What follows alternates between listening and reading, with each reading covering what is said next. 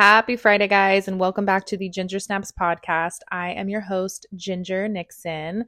It's a new month, guys. It's February. Love is supposedly in the air with Valentine's Day approaching. The sun is out where I am in Los Angeles. It's good energy all around, in my perspective. And I like to keep that alive. So I have a good topic for you guys today. That thought for today is you are your environment, meaning you are your circle and who you hang out with. I've discussed in previous episodes my own personal journey of healing from severe codependency. And it took me so many years, but now as I'm evolving so rapidly these days, I've been more alone by choice than ever. And right now, I'm so focused on my success and pivoting my career to my true passions. And I'm attacking my goals, leading towards what I'm passionate about and making a good living for myself and my daughter. And I've never felt more empowered by my own solitude in my whole life. Now, I'm not suggesting that you should always do things on your own forever or this whole like extreme feminism of I don't need a man bullshit.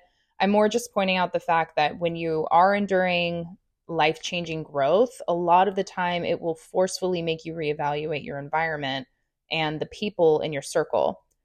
And now as I'm going through this growth in my own space, I've cut out a lot of distraction to where I can really hone in and observe people's true intentions with me and with themselves.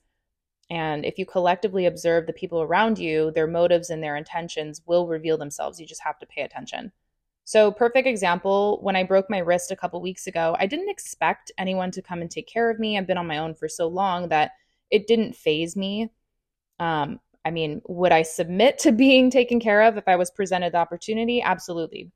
But what I did tell myself was whoever the real ones are in my life right now are going to reveal themselves in the next 48 hours. And they sure did. Every single one of them texted me or DM'd me and made sure I was good. And if I needed anything, a handful of people.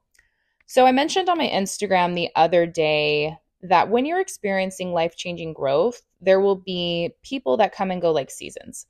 And what I've learned from this is that these people are coming to teach you something. And no matter what that is, you have to take it as a positive reflection. Because once they leave and they're on their way and you see them off, you will feel as if you gained something from that interaction, even if it was short term. I've mentioned in past episodes, like the old me used to internalize rejection to the point where I couldn't stand it. And as time went on, I've noticed more situations of these people, these seasonal people, and it's only made it more clear that I'm just continuing to grow. And not only that, I'm taking it as a positive experience, like what did this person teach me and how am I going to use it for my next endeavor? But the overall picture I'm trying to paint here is that if you're unhappy with your life at the moment, the first thing you need to evaluate is your environment. Are you hanging out with people that inspire you? Are you hanging out with people that make time for you, not just address you when they have time? Do your goals align? Do they understand you? Do they truly understand you? Like taking the time to know who you are and they get it. I recently had an encounter with an individual who tried to influence me and steer me away from what I truly wanted to do because it was too risky. That person almost had me second guessing myself until I realized that that person hardly knows anything about me, which means they do not know my capability. So that case is closed and I have nothing more to say about that. Be careful who you allow in your space and who you allow to influence your decision making. Like from my experience, influence isn't always verbal either. Energy matching is a real thing. And when you're hanging out with people who inspire you and who truly understand you, you will only elevate. You can only go up from there. If you're hanging out with people who do not take the time to get to know you and don't know what you're truly passionate about and your goals, they're centered around their own success, they don't actually listen to you, then they're only going to be your anchors. And you might not see it right away, but eventually, like I said, it will eventually reveal.